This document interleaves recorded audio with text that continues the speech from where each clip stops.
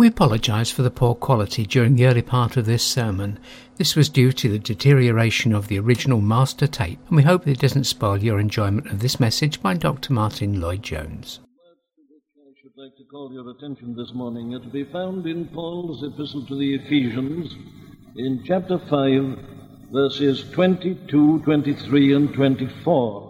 Verses 22, 23, and 24 in the 5th chapter of Paul's epistle to the Ephesians. Wives, submit yourselves unto your own husbands as unto the Lord.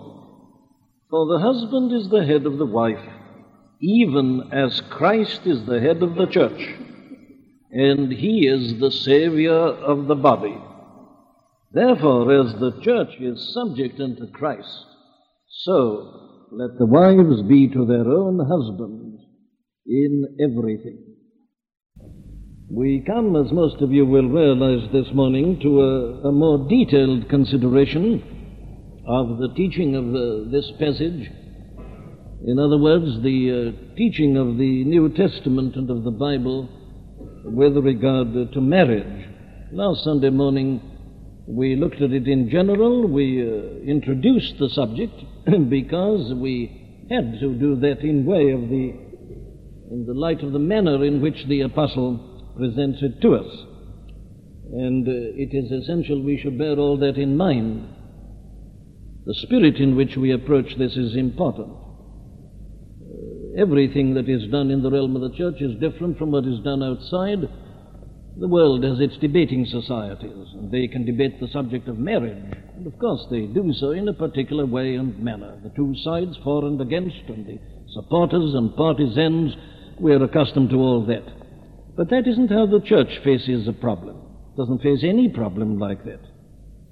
Here we are confronted by this authority which we have in the Word. We are not concerned to express our own opinions.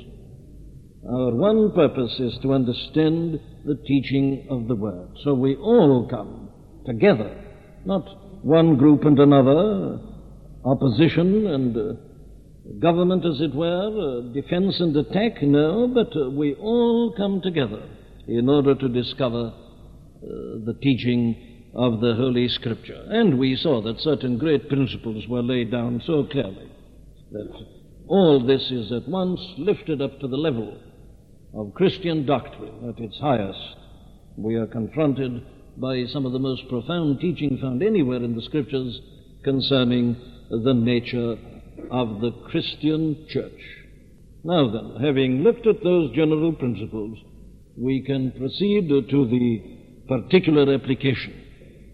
And you notice the first thing is, therefore, an injunction which is given to wives. You remember, we reminded one another last Sunday morning that the wives are put before the husbands for one reason only, that the apostle is dealing with a question of submission. The principle was in verse 21, submitting yourselves one to another in the fear of Christ. That's true of all members of the church. That is to be the general principle governing all our life and activity, submitting yourselves one to another in the fear of Christ. Now then, in this matter of submission, he says, first of all, wives, submit yourselves or be subject to your own husbands as unto the Lord. Very well, we inevitably see, therefore, that the matter we've got to consider is this submission of wives to husbands. The apostle is not only reminding them of that, but he is telling them very plainly and very clearly that it is their duty to do this, as it is the duty of all of us to submit ourselves one to another. This is a very special thing, he says. So wives, submit yourselves unto your own husbands. This is still more obvious, because they are your husbands, your own husbands, and because of the teaching with respect to the whole position of marriage. And the big point, he says, that emerges here is this question of submission. That is the thing that he's emphasizing. And therefore we must look into this. Unfortunately, the apostle helps us to do so. You see, it isn't just an injunction thrown out. The Scripture never does that. It always gives us reasons, supplies us with motives, helps us to understand exactly what we're doing, why we should be doing it, and therefore creates within us, if we approach it properly, a desire to do this, and gives us a great delight in doing it. Now then, let's look at it. He gives us, first of all, a great motive for doing this. Wives, submit yourselves unto your own husbands as unto the Lord. Now, we must be clear about this phrase. It can be and has been misunderstood. It doesn't mean this. It doesn't mean, wives, submit yourselves unto your own husbands in exactly the same way as you submit yourselves unto the Lord. It doesn't mean that. That's going too far. The submission of every wife, and indeed of every Christian believer, male or female, to the Lord Jesus Christ, is an absolute one. The apostle doesn't say that about the relationship of the wives to the husbands. We are all the bond slaves of Jesus Christ, the slaves of Christ. But a wife is never told to be the slave of her husband. Our relationship to the Lord is one, I say, of complete, entire, absolute submission. Wives are not exhorted to do that. Well, what does it mean? Well, what it means is this. Wives, submit yourselves unto your own husbands, because it is a part of your duty to the Lord, because it is an expression of your submission to the Lord. Wives, submit yourselves to your own husbands. Well, now, do it in this way. Do it as a part of your submission to the Lord. In other words, you're not doing it only for the husband. You're doing it, indeed, primarily for the Lord himself. It's a repetition of that general point he makes in verse 21, submitting yourselves one to another in the fear of Christ. Very well. You don't do it in the last analysis for the husband's sake, although you do it for his sake. But the ultimate reason and motive is not the husband, but as unto the Lord. You're doing it for Christ's sake. You're doing it because you know that he desires you to do it, because it is well-pleasing in his sight that you should be doing it. It is a part of your Christian behavior. It is a part of your whole discipleship. Whether ye eat or drink, says the apostle, using the same sort of argument in writing to the Corinthians in the first epistle in chapter 10, whether ye eat or drink or whatsoever ye do, do it as unto the Lord. That's it. Everything we do is done for his sake, to please him, because we know that he would have us do this. Now then, here I think is something very important at the beginning, which lifts this up, you see, from the realm of controversy and enables us to approach it in the right spirit. If you are anxious, he says, in other words, to please the Lord Jesus Christ and to carry out his behests and his will, submit yourselves unto your own husbands. Now, there can be no more compelling motive for any action than that.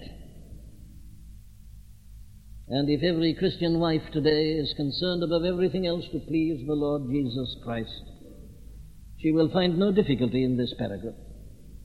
Indeed, it will be her greatest delight to do what the apostle tells us here. I would go further.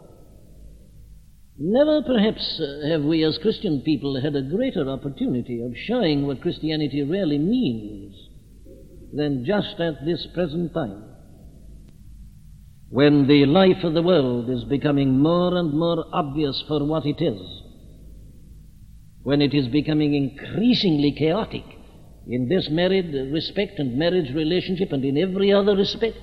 Here is a glorious opportunity for us to show the difference it makes to be a Christian. So, Christian wives, says the apostle, you've got a wonderful opportunity. You can show that you're no longer pagans, that you're no longer irreligious, that you no longer belong to the world. And these other people, living as they do, asserting their own rights and displaying their arrogance and leading to all the chaos that characterizes life, when they look at you, they'll see something so different. They'll say, well, what is this? Why do you behave like this? What's the reason for it? And your only reason is this. Not, well, I just happen to be born like this. No. I am behaving like this because it is the will of my Lord. You immediately get an opportunity for preaching and stating the gospel. That's why the apostle is exhorting them.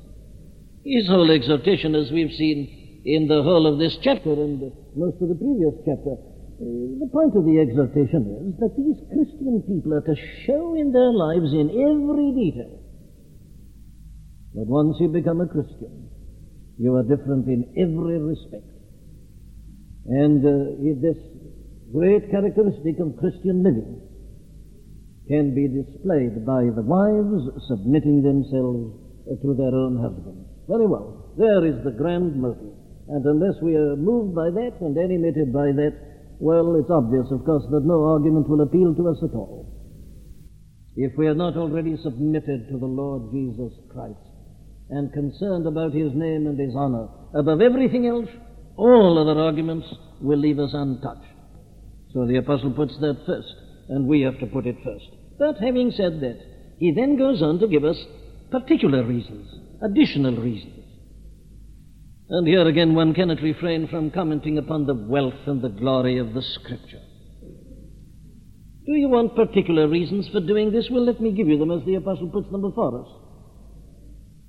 There are two great subsidiary reasons, he says, why every Christian wife should submit herself to her own husband.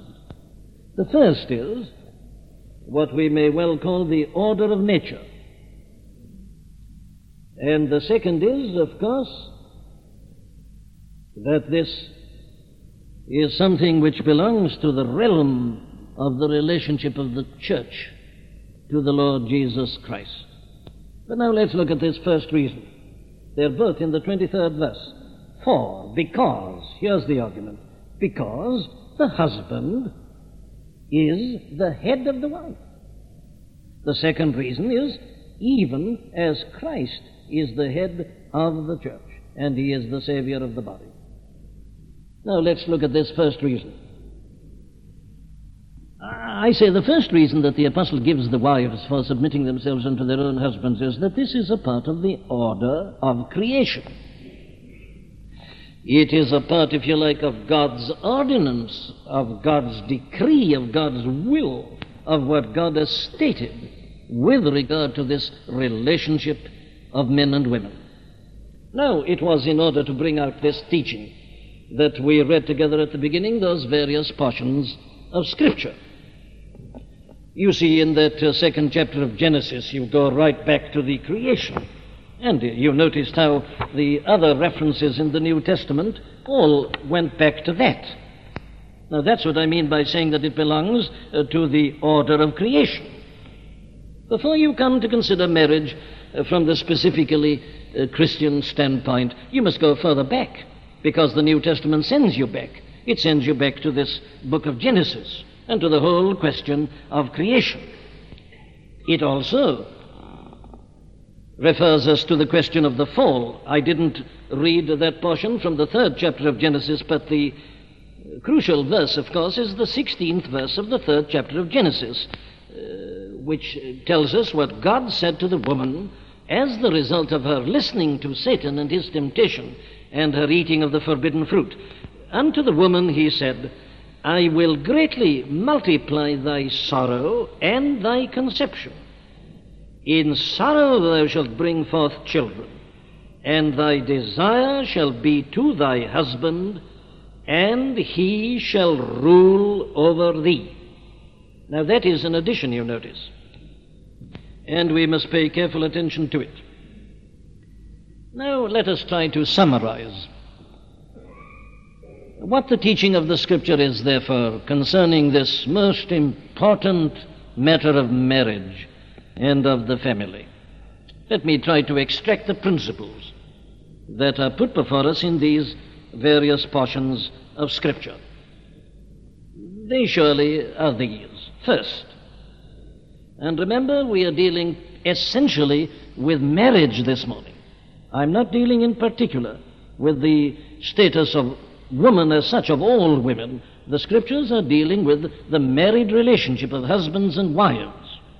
We have to deduce from the Scripture the teaching with regard to woman in general. You may say the whole question of women in professions and things like that. I'm not really dealing with that at all this morning. We're dealing only with the question of marriage. That's what the apostle is talking about. He's addressing wives. He's not addressing unmarried women here. There is teaching about that, but it doesn't come within our province this morning, except indirectly.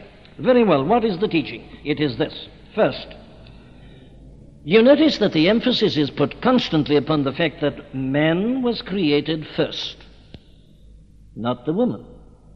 You notice how the apostles use that argument. Man was created first, from which they deduce a priority for men. They emphasize the fact also that woman was made out of the men, taken out of the men, and meant to be a help for men that was meat for him. None of the animals were that, says the Scriptures. Adam gave names to all cattle and to the fowl of the air and to every beast of the field. But for Adam there was not found an help meet for him. And it was because there was no help meet for men amongst the animals that woman was created. Now that is the basic teaching, and you notice that the apostles lay great stress upon that fact. Very well, man then was created first. But not only that. Man was made the Lord of creation. It was to men that this authority was given over the brute and animal creation. It was men who was called upon to give names. Here you see are indications of men being put into a position of leadership, lordship, and authority and power. He takes the decisions. He gives these rulings. Now that is the fundamental teaching with regard to this whole matter. Then the Apostle Peter, you remember, underlines all this in that significant phrase of his where he tells the husbands to give honor to the wife as unto the weaker vessel. Now what does he mean by weaker vessel? Well, clearly what he means is what is taught so plainly in these early chapters of Genesis and indeed everywhere in the Bible. It means primarily this whole question of men's headship and leadership. Man, physically speaking, is naturally stronger than woman. He was made to be such, and he is such. I could enter into this in great detail. I'm not going to do so, but I could establish all this with extreme ease, not merely from the standpoint of anatomy, but still more from the standpoint of physiology. Woman was not meant to be as strong as men, physically, nervously, and in many other respects. She is constituted in a different manner. And when the apostle says that she is the weaker vessel, he is not speaking in any derogatory sense at all. All he's saying is that she is essentially different, and that man is always to remember that. He mustn't treat the woman as if she were his equal in these respects. He must remember that she has been made differently, and that he is to respect her and to honor her and to guard her and to protect her accordingly. Very well then, here is this basic fundamental teaching. The man is to be the head of the wife, and he is to be the head of the family. God made him in that way, endowed him with faculties and powers and propensities that enable him to do this, and so made woman that she should be the complement of men. Now, the word complement carries that notion of supplement, you see. That man, as it were, is not complete without woman. That's why these two become one flesh. Woman is the complement of men. But the emphasis, therefore, is this, that man is responsible not only for himself, but for his wife and for his family in all ultimate matters. And the wife is to help him, to support him, to aid him, to do everything she can in order to enable him to function as the Lord of creation into which position God has placed him. She is brought into being in order to help men to perform that great and wonderful and glorious task. Now then, there is this basic teaching with regard to the relationship of husbands and wives, as laid down in the very order of creation, in the most fundamental rules with regard to the life of men in this world. But we've got to make an addition. There, you see, it is before the fall. While men and women were still perfect, and while they were still in paradise, without any sin, without any defect in them at all. That was how God ordained it. But unfortunately, something happened. The fall. And here, you see, is a point which is made very especially by the Apostle Paul in that first epistle of his to Timothy in the 2nd chapter, and verses 11 to 15 at the end, the section I read to you. You notice that the apostle makes a great deal of the point that it was the woman who was deceived and fell, and not the man. So the fall has made a difference. Indeed, Genesis 3:16 does establish that. Let me read it to you again. Unto the woman he said, now because of what you've done, I will greatly multiply thy sorrow and thy conception, from which one can but deduce that childbirth would probably have been painless were it not for sin and the fall. In sorrow thou shalt bring forth children, but for our purpose this morning, thy desire shall be to thy husband, and he shall rule over thee. There's something further there. It's not only reiterating the lordship and the leadership and the headship already established before the fall, it is underlining it. He shall rule over thee. There is a new factor here. Woman's subordination to men has been increased as the result of the fall. Now, it is arguable that this edict was promulgated for this reason. That the very essence, you see, of the fall, of what happened to Eve, was this. That Eve, being confronted by the insinuation and by the suggestion of the devil, instead of doing what she should have done, what she'd been made to do and been taught to do, namely, to go to Adam and consult him about the question, took the decision upon herself. She put herself into the position of leadership. She dealt with the situation. And as the result of her dealing with the situation, instead of taking it to Adam as she should have done, she fell. She involved him in the fall likewise, and the whole human race fell. So that in a sense the original sin was that woman failed to realize her place and her position in the married relationship, usurped authority and power and position, and therefore brought calamity and chaos to pass. Now, that is not only stated in Genesis 3:16, it is the whole basis of the apostle's argument with regard to women taking authority and teaching and preaching and things like that in the first epistle to Timothy in the 2nd chapter. And he puts it specifically in terms of the relationship of wives and of husbands. Well, now there is the teaching in its essence. But at once, I know that there is an objection.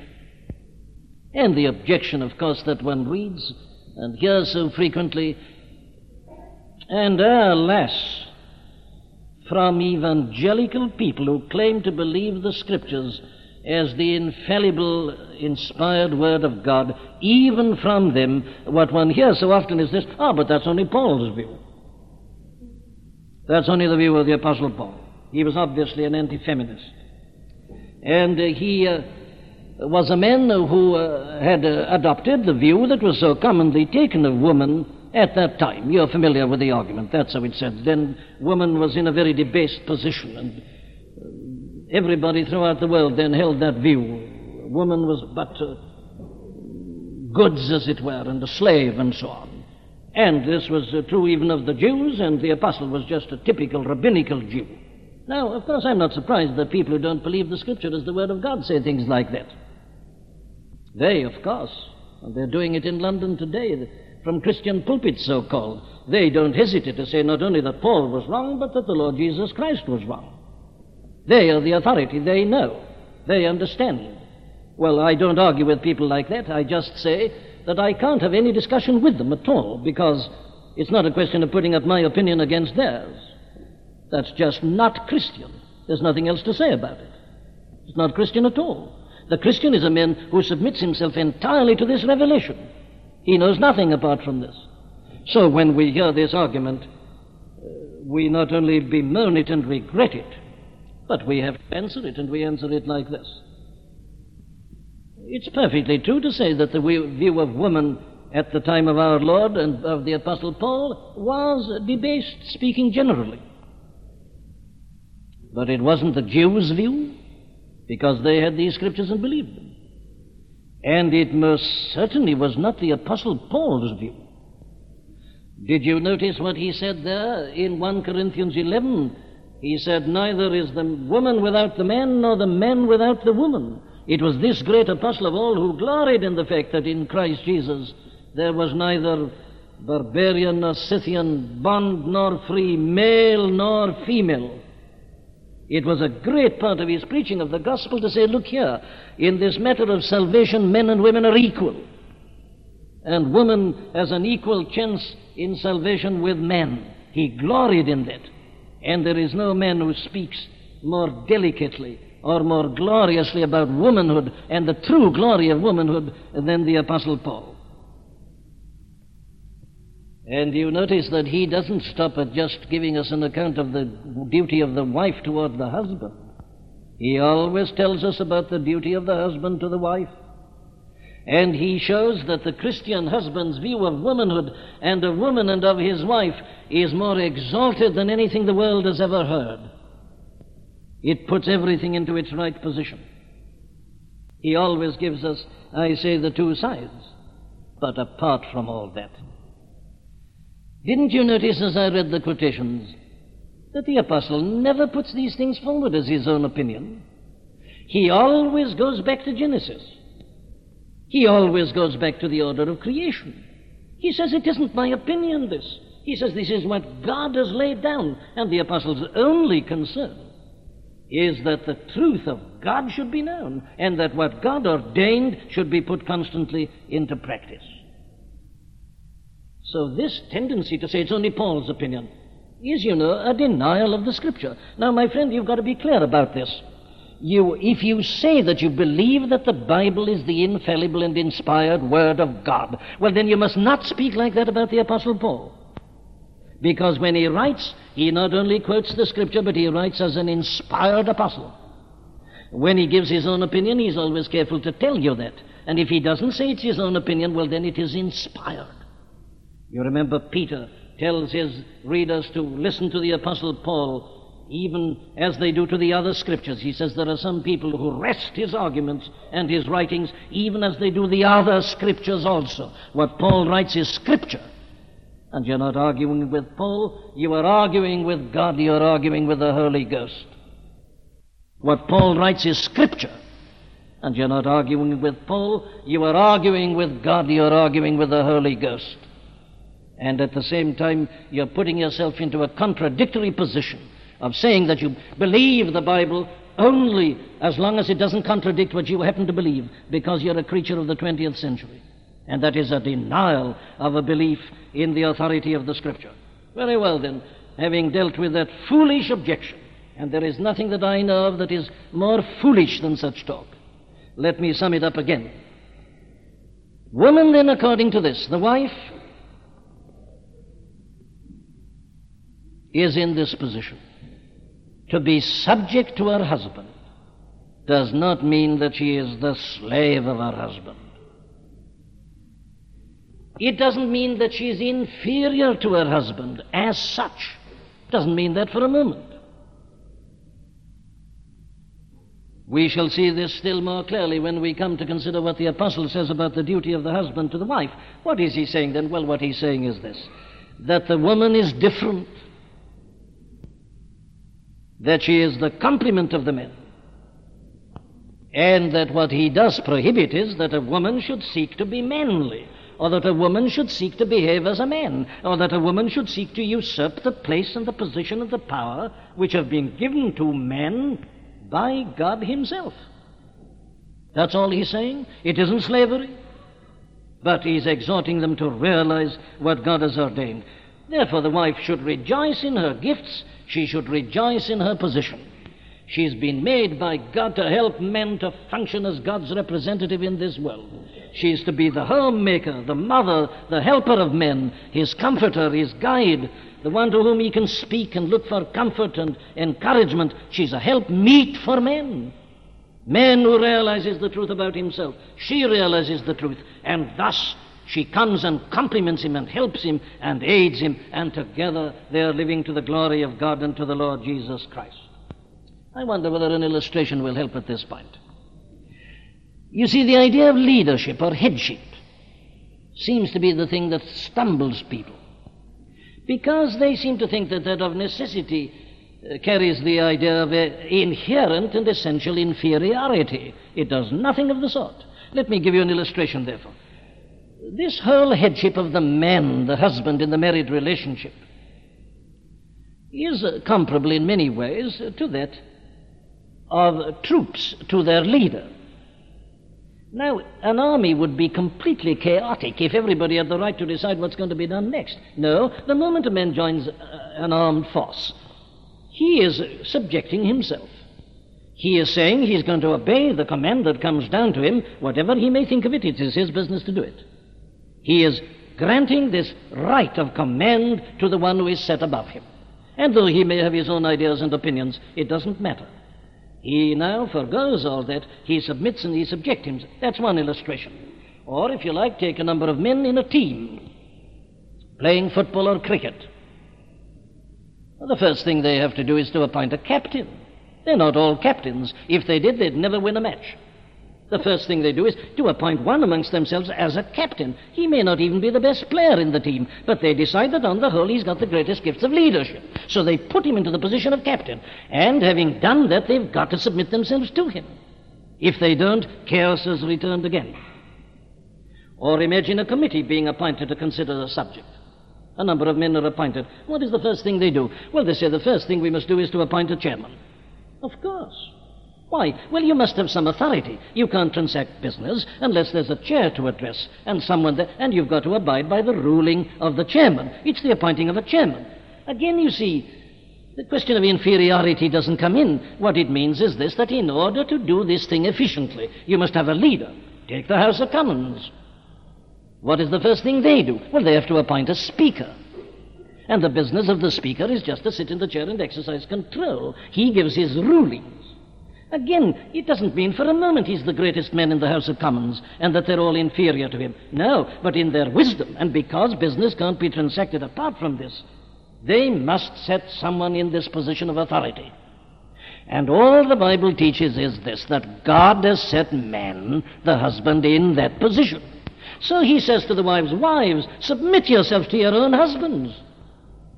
For that reason, he has been appointed the head. But there is a still greater argument. Did you notice it in 1 Corinthians 11? The argument is this, that the man, the husband, is the head of the wife. Yes, and Christ is the head of the man. Yes, and God is the head of Christ.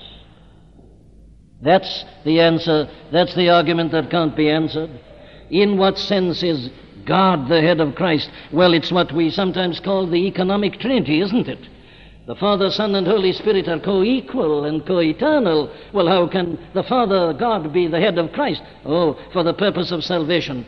The Son has subordinated himself to the Father, and the Spirit has subordinated himself to the Son and to the Father. It is a voluntary subordination. Why? In order that salvation may be carried out. It is voluntary. It is essential in the carrying out of the work. The Son said, here I am, send me. He volunteered. He resigns this aspect of equality. He becomes the servant of his Father, and the Father sends him. The head of Christ is God. Now then, wives, that is the way in which the apostle puts it.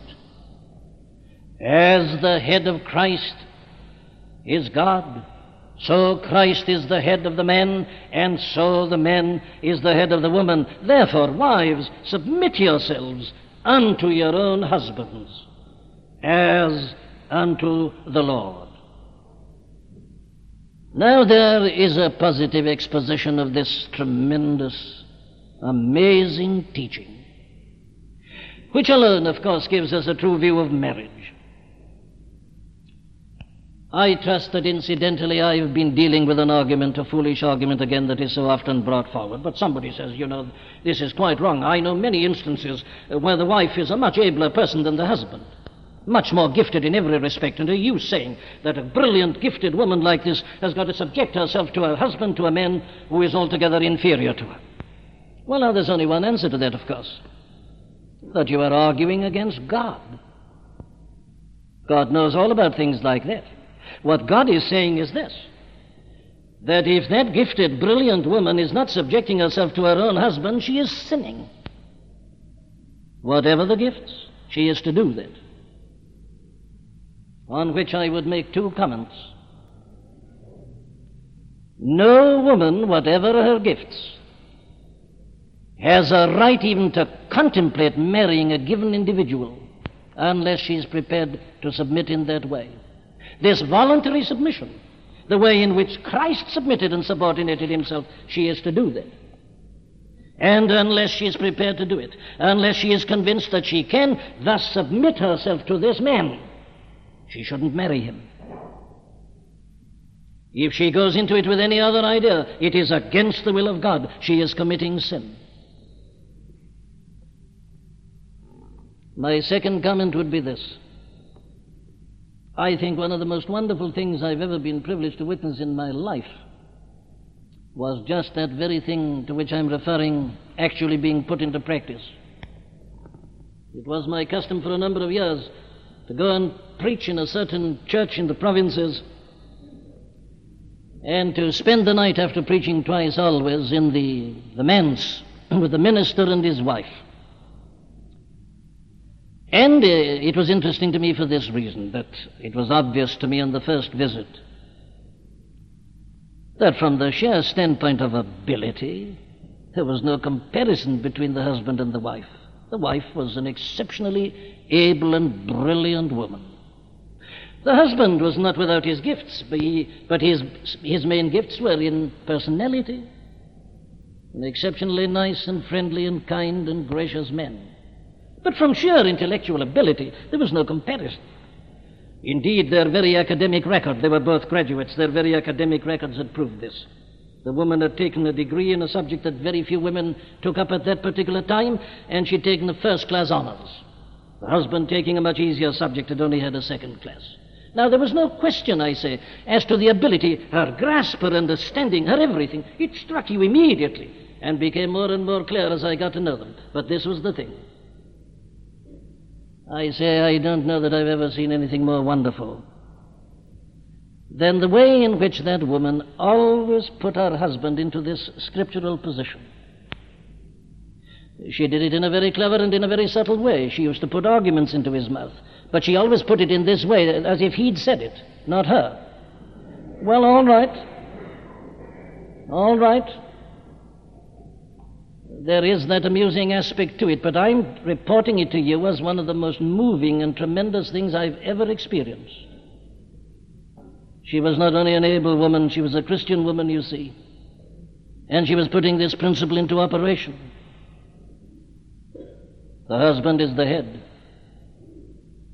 He always had to state the decision. She'd supplied him with the reasons. She'd shown him what the decision inevitably was, but she was acting as a helpmeet for him.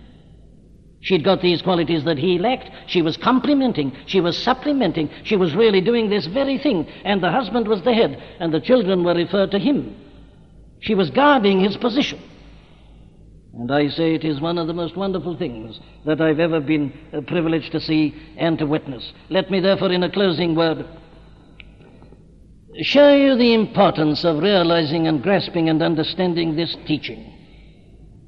Why is this all so important, and especially today? Let me put it still more like this.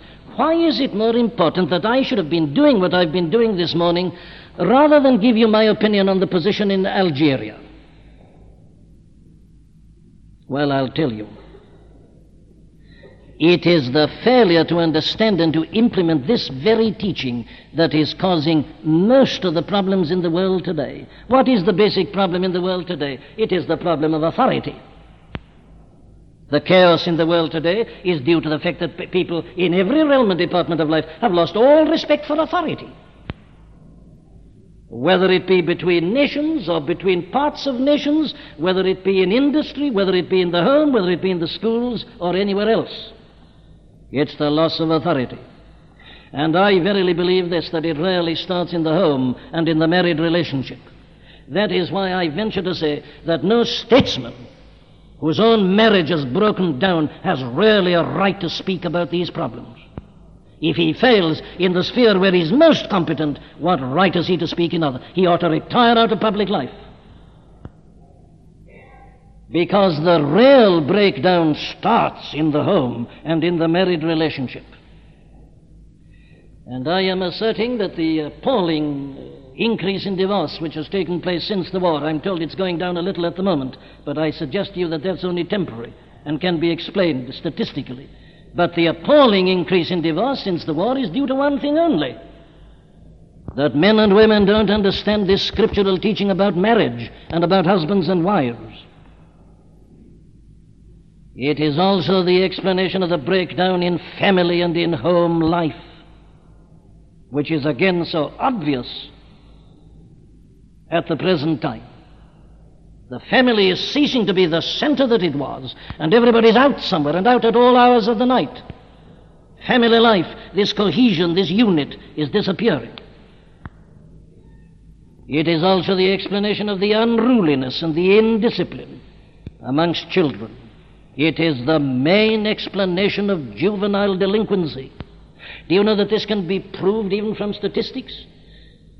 These poor children who become delinquents are almost invariably the children of broken homes, broken marriages. Why? Well, the poor children have never been given a chance.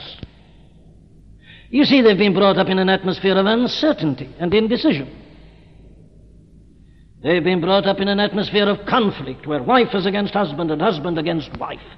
And they become cynics in their tender years. They have no respect for either or for anybody or anything. The place where a child should have confidence and should be able to look up for authority and leadership and guidance has gone. There's nothing there, and the poor child becomes a delinquent. He has been brought up in this atmosphere of conflict between father and mother, husband and wife.